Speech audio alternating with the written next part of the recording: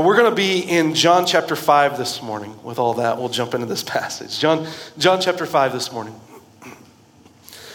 This section of Scripture, I'll just tell you, being honest, when I approached this section of Scripture, I had a hard time at first seeing, okay, how does this relate to, in the beginning of the story? How does it relate to the end of the story? How does this pull all together? Like, why is John sharing this story with us at the time he's choosing to share the story? Wrestled with this passage for a little bit. I think I finally reached a conclusion that when you see it with me, you'll be like, oh yeah, this is definitely why John's doing what he's doing here in this passage of Scripture. But it's a beautiful story, inspiring for us in how Jesus addresses the need here. John chapter 5, verse 1. John chapter 5, verse 1. When you read what Jesus is doing here, he's heading back into Jerusalem for the Passover. In John chapter 6, it tells you Jesus is going to Jerusalem for the Passover. In verse 1, it says, after these things, there was a feast of the Jews, and Jesus went up to Jerusalem. Now in Jerusalem, by the sheep gate, there is a pool, which is Hebrew. It's called Bethesda, having 5 porticos. In these porticos lay a multitude of those who were sick, blind, limping, or paralyzed.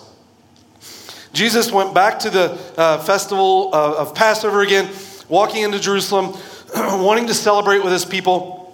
But instead of going to the normal entry of where people typically converse and interact, Jesus goes to the sheep's gate. And when you look at the sheep's gate in comparison to other places the temple described, the sheep's gate is not where you go for its warm hospitality, right? This is the place that out of all the entrances into the temple that you could just enjoy, this is kind of like the one that you would avoid, right? This is the one that's dirty, stinky, smelly. It's where the animals go. The least amount of upkeep, I guess, or at least the best sights are not seen here. They probably have to do a lot of upkeep because of what sheep do when they go into the section. But this is not the one that you would necessarily desire to enter through. This would be the last spot on your mind in the tour of the temple, right?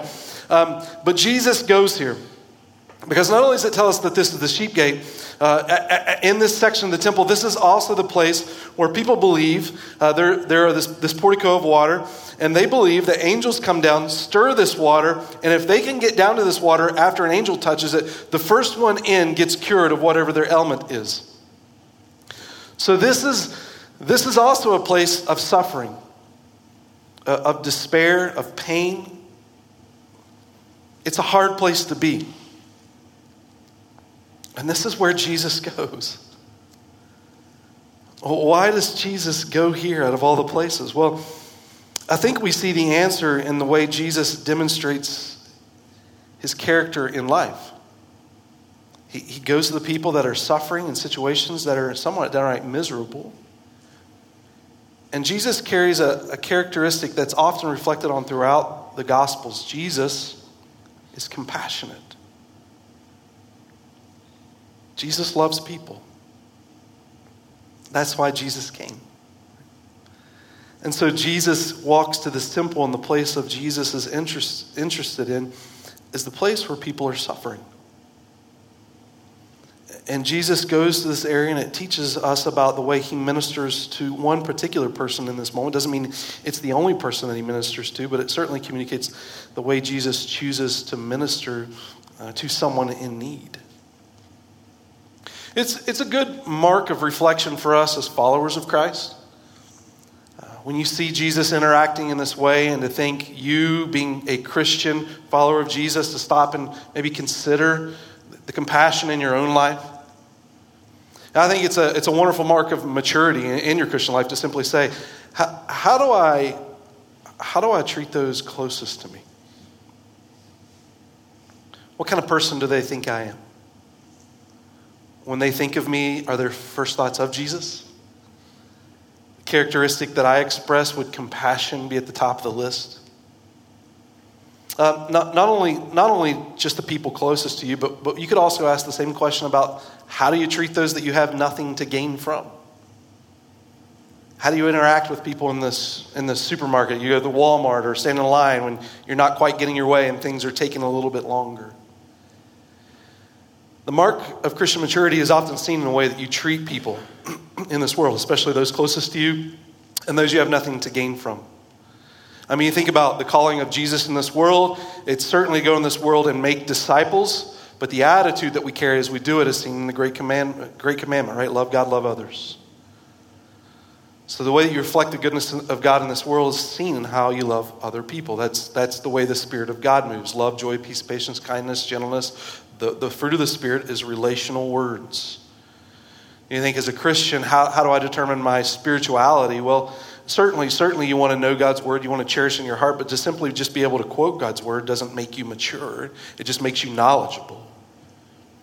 And Jesus' demonstration in this passage as one of compassion is a place of reflection for us to ask the question, well, who am I in Jesus? And when I live in this world, is it a true demonstration of Jesus?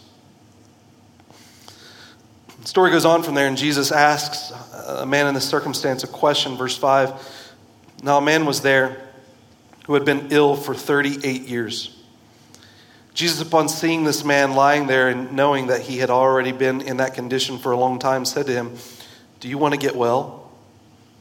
And the sick man answered him, "Sir, I have no man to put me in the pool when the water is stirred up, but when I'm coming, another steps in before me." Jesus, I think, asks a very interesting question. Maybe one would even consider possibly a foolish question in a circumstance like this. Here he is in a scenario with sick people that have been suffering for years. This guy, 38 years. I mean, you think about that. 38 in Jesus' day, that's your life expectancy.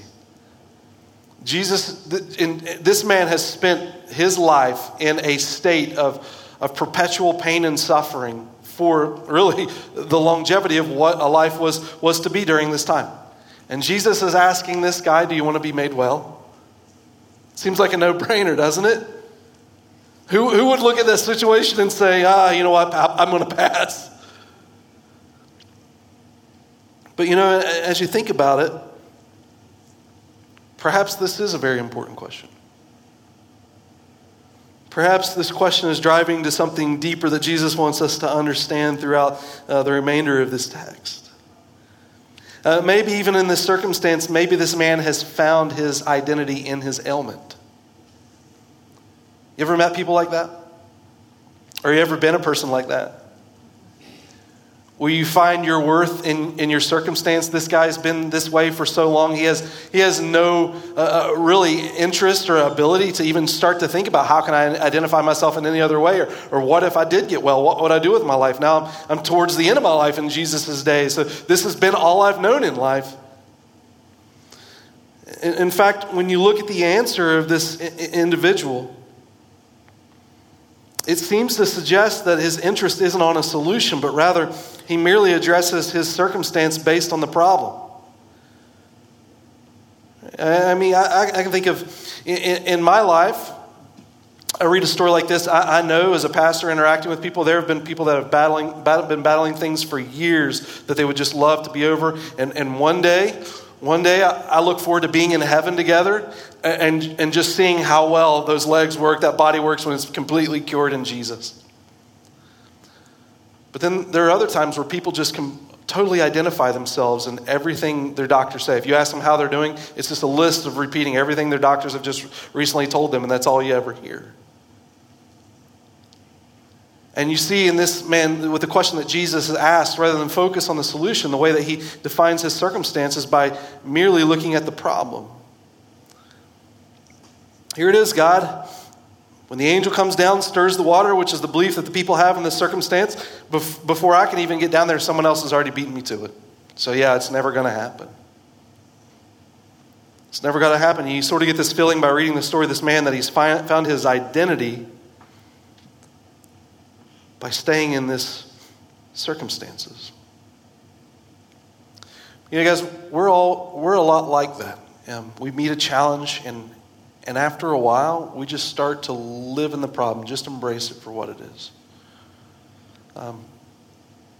I know with this individual, he finds his cure in just a few moments. What we're going to see is Jesus, really what he's doing is he's coming to this man to heal this man, and without even this man placing faith in him, he does it, right? He performs this miracle. But he's going to use this as a greater illustration for everyone in this story that interacts with this man that puts an obstacle before their relationship in Christ. And we all do it. Like I know in ministry, if I go to talk to pastors in this world and I say, what's the biggest thing that God can do in your ministry right now, or to a church? And it's typically this: we need a bigger building, we need more money, and we need more people. Right? That's kind of like the big three that everyone wants in ministry: more money, bigger building, more people. Right? It's like, yeah, but do you know if we just live what Jesus calls us to live, those things they'll come. Like if the calling of the church is to make disciples. If we go into this world and make disciples, the people that follow Jesus in a healthy way, they'll demand everything get bigger, right? I mean, they'll give, and the ministry can grow to reach more people. And because their heart is for Jesus in this world, they're going to reach more people. And because by nature, as you grow, you just need bigger buildings. You'll get all that. Sometimes we just focus so much on the problem. It's like we're never going to get there. We'll never have better whatever. That we forget that the calling isn't really bigger buildings or better financial status. It's to make disciples. Or what about in your own life? Like you think about home sometimes, the battle of home. I don't want to go home. I like my kids. I mean, I love my kids, right? Maybe I say, I love my kids, but right now I don't like my kids. I'm pulling the parking lot, hang out in the car for an extra hour. If they weren't my kids by now, I'd be killing it. That's like you think about you just look at the problem. I just only got so many more years and they're gone, right? Problem. But you know what Jesus calls you to? Make disciples. Got tension in the home? That's not the time to run away. That's the time to step in. That's the ministry God calls you to. It's not just focus on the problem, but to look towards the solution that you can have in Christ. Make disciples. You don't like the way your country's going? Stop complaining. Make a disciple. Be a part of the solution. Don't just fixate on the problem, vote on someone, think that that's going to be it. That's never been Jesus' plan. Make disciples. Look to the solution in Christ. Yes, sometimes you can't fully change your circumstance. But you can still be faithful to Jesus. Make disciples. Jesus is using this man's circumstance to be that example for us. Not to raise the white flag in the middle of the problem, but to say, God, in this circumstance, and sometimes you go through challenges, and maybe it isn't something that God called you in, or it's not something you're responsible for, and so then you realize in the middle of a circumstance, why am I here with this problem? This is not my problem to address. Like my area of life to address is where I work and my family and my church and where God gives me responsibility. I need to be faithful to those things. And sometimes areas that we need to address do come up. But God leads me into those challenges to help see my family move forward, to help see my church move forward. And when I say come and face those challenges, I'm not saying you come in like a bull in a china shop and you just demand your way or the highway because you're sick of it and you had enough. That's not the way we deal with it as Christians. Like I think within the context of if I just go back to home and there's a struggle with my children, I don't come in with just a rod and just say get in line. Like that's not what God calls me to do, to conform their life to the behavior that I demand, but rather God calls me to speak a word of transformation in life, to reach their heart, to minister to their heart. And I know I can't change a heart, but I can point them to the one who can. Be faithful. Just be faithful. And that's what you're going to see with this question that Jesus is asking this man. Do you want to be made well? And this man's just focused on the problem. And he wants him to know how big his God is, but he's going to use this as a greater illustration for everybody. I had a professor once in college. He taught through the Gospels, and it was And what was interesting about my professor, he was actually training for the Olympics. He was going to be a pole vaulter in the Olympics, and he was in a Jeep accident with a friend, and it paralyzed him. He became a quadriplegic, and he faithfully ministered for the Lord in that challenge. But he would get to passages like this in the gospel, and he would say, I want you to understand what a great miracle this is.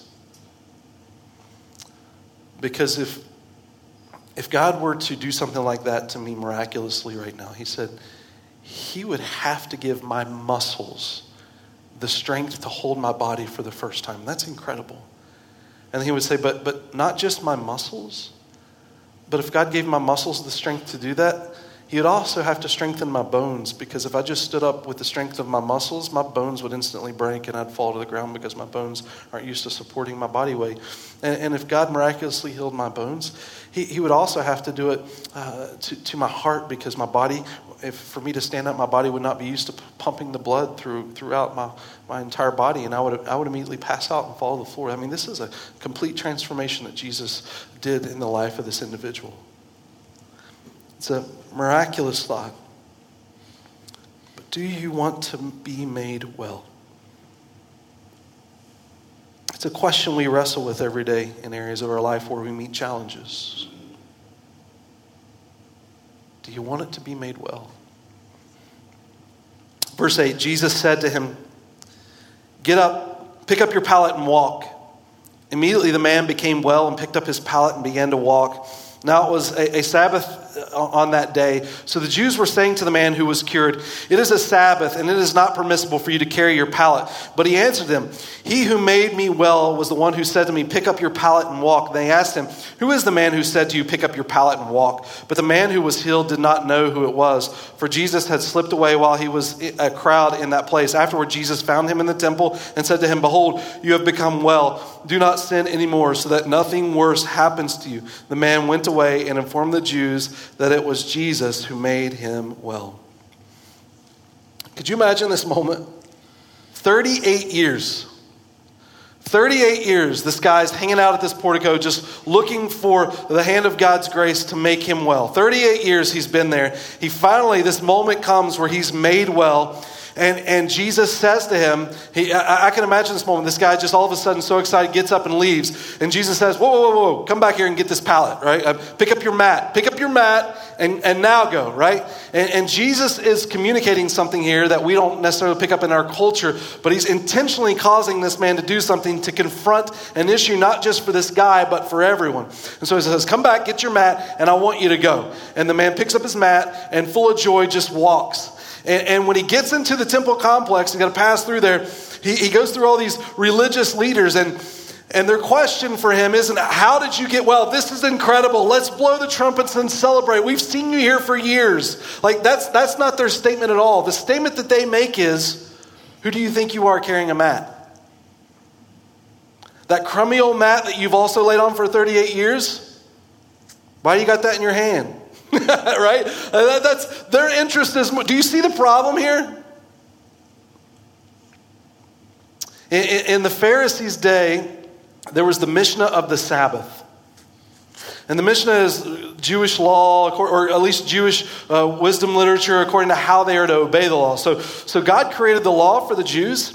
And then the Jews said, in order to protect the law, that what they're actually going to do is create more laws to guard the laws that God created, so that way they would never get near to breaking God's law. And God's law says, don't work on the Sabbath and to rest in it. And what he means is, look, don't get so distracted with everything in the world. Set apart a day for your mind, your soul to be refreshed in God. Concentrate on him. That's what God's desire was for his people. That they would come to him on a day and spend a day together, just letting their soul be refreshed in the goodness of God, that they could live for his glory in this world. That was God's desire. But then they created the Mishnah of the Sabbath that elaborated on it. I mean, just some extreme rules. But one of those rules, you couldn't carry a mat. Can't carry a mat. And that's what these religious leaders are focused on in this story, is not that this guy's been made well, but that he's breaking the rules. Could you imagine, and it's not even God's rules, it's their rules. Could you imagine if this guy in that moment was that cognizant of this situation, where he's like, Jesus comes in and is like, "Look, God, I'm going to heal you." He's like, "Oh, sorry, Jesus, rules do not oblige your circumstance here. You're going to have to come back on Sunday. Right? This is Sabbath for them is Saturday. It's like, Jesus, you're bound by Saturday. The laws are greater than you. I mean, that's what they expect this man to say to Jesus. Jesus, what are you doing tomorrow? You got any free time in your schedule? Sorry, we can't interact today. You can't perform any miracles today. You need to restrict yourself in everything that you might want to do because there's something more important than you. It's the rules. And what's Jesus illustrating here? Their religion is keeping them from relationship. These laws that they think that are so important are the very things that are driving them away from just knowing their God and spending time with Him. Do you want to be made well? Pick up your mat and walk. What keeps you from Jesus? What religion have you created in your own life that doesn't allow you to spend that kind of time with Christ? To allow your soul to be refreshed with Him. To prevent you from picking up your mat and just walking with Jesus. Jesus uses this man as a way not only to answer that question in his life, do you want to be made well? But rather, Jesus knew by having this man pick up his mat and walk through that crowd, exactly how this crowd would respond. And it would bring him to this place of helping them see where they really need to meet God, what they need to let go of. Verse 16. For this reason, the Jews were persecuting Jesus. And when you read this passage, I'll say this.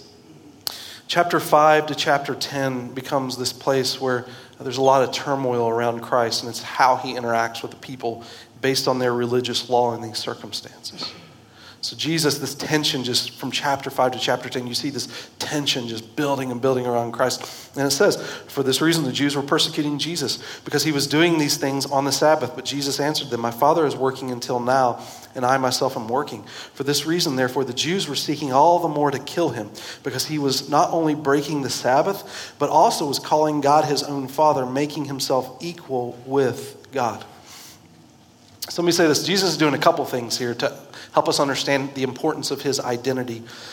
One is He calls Himself, not in this verse, but the next few verses, the Son, not a Son, but the direct Son of God, the one that mimics the quality of God or the character of God, because He is God. And two, the Jews had this thought on the Sabbath, according to their Mishnah, that the only one that could work on the Sabbath was God. No one else was allowed to work. But the only one that is allowed to work is God, because if God ever stopped working, the world would fall apart.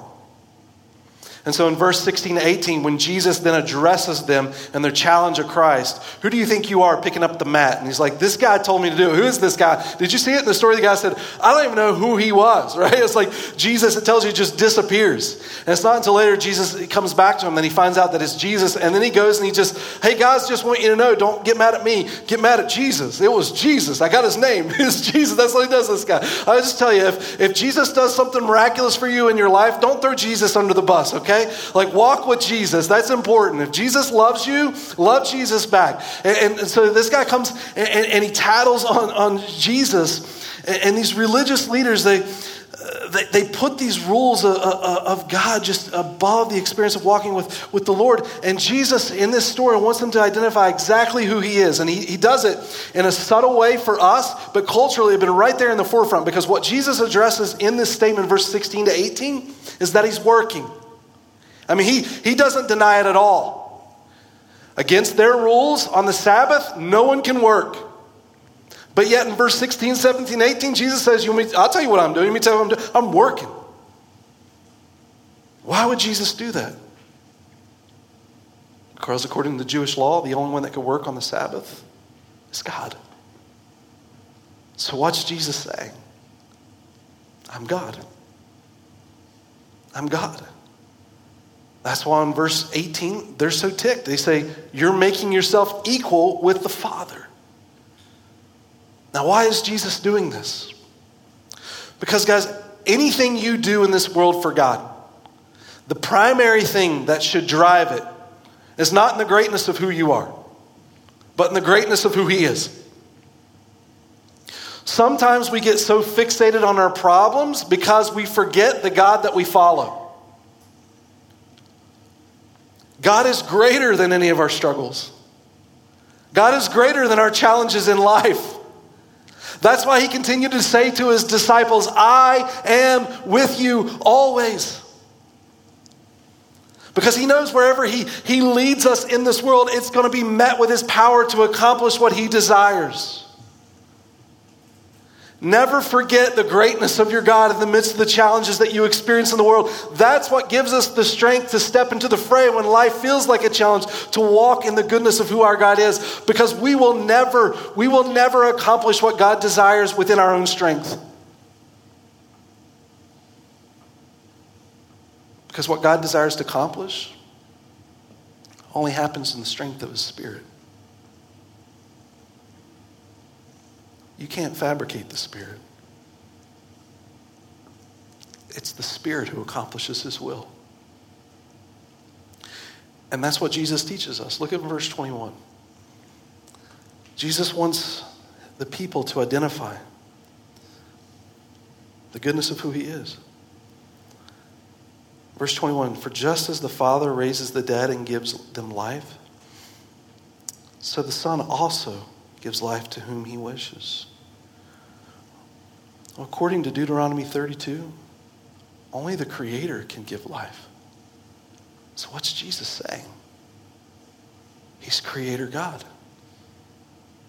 He's Creator God, able to transform and give life at any moment. Verse 22, for not even the Father judges anyone, but he has given all judgment to the Son. According to the Jews, only the Creator can judge. So what's Jesus saying for us? He's Creator. Look in verse 23. So that all will honor the Son just as they honor the Father. Just as they honor the Father. The one who does not honor the Son does not honor the Father who sent him. What's Jesus saying? Well, Jesus is demanding worship, and nothing created can be worship, but Jesus is demanding worship. Therefore, Jesus must be God. Verse 24, truly, truly, I say to you, the one who hears my word and believes him who sent me has eternal life and does not come into judgment, but is passed out of death into life. And you read a verse like that, every religion in the world says moral behavior brings you to God. That's what the Jews are believing here, right? Obey the law, obey the law, obey the law. You're breaking Mishnah. But that's not what Jesus teaches here. Every religion in the world says moral behavior brings you to God, but really what Jesus is saying is your only hope isn't religion, it's a Savior. He gives life. It's connecting to Jesus. It's to answer the question, where do you bind God? Right? Where do you put roadblocks up that prevent you from coming to him? Are we blind to them? Are we aware of the things that we in our own personal life put before what it means to really walk with God? What took precedent in your life this week above just spending time with Jesus? You think about how sacred just that thought is. You could have spent time with Jesus. But what took precedent? And is that really going to cure ultimately? We get so busy in life, right? We just want to rush and hurry up and just make it better. Do what I say. But man, totally ignoring the heart. Taking the time to minister to our soul and the people around us. How well did you love the people around you? Jesus gave his life for them. What roadblocks do we put up before God? I just think about even our own country. Because I know that you know this if you just turn on the news for 5 seconds, but the state of our country is not a good place, is it? The urgency to be a church that does what God calls us to do in this world, or lives how God calls us to live in this world, to make disciples. How important is that? to not complain for change, but to do, like, we're to the place in Christianity where God's people will complain about the condition of the state of our country, but not even disciple the kids in their own home. Oh, no wonder, right? Like, it's a no-brainer. It's kind of like, if we're not careful, our religion will become politics. Materialism will become our God. And that's kind of where the condition of our country is. But we don't have time to play those kind of games. The urgency of what Jesus calls us into this world to make a difference for him, that's what's important. And really, the only thing standing in our way is ourselves. Pick up your mat and walk. Where am I putting my obstacles of just meeting with Jesus? Christian life is not complicated. It's driven out of a love for God that stirs my heart for compassion, for love for this world, because when I love God, I start to see this world the way that God sees this world. And Jesus is the one that went to the sheep's gate. He didn't run from the problem. He stepped into it. And when we think about stepping into the problem, it's not because of us. It's not because we're great. That's not what drives it at all, because the minute I start depending on myself to see the success of things in this world is the minute everything's going to fall apart. I am not Superman, but I know him. And his name's Jesus. So where do my eyes stay? My eyes constantly should fix on the very things that Jesus taught us. From verse 16 to verse 24.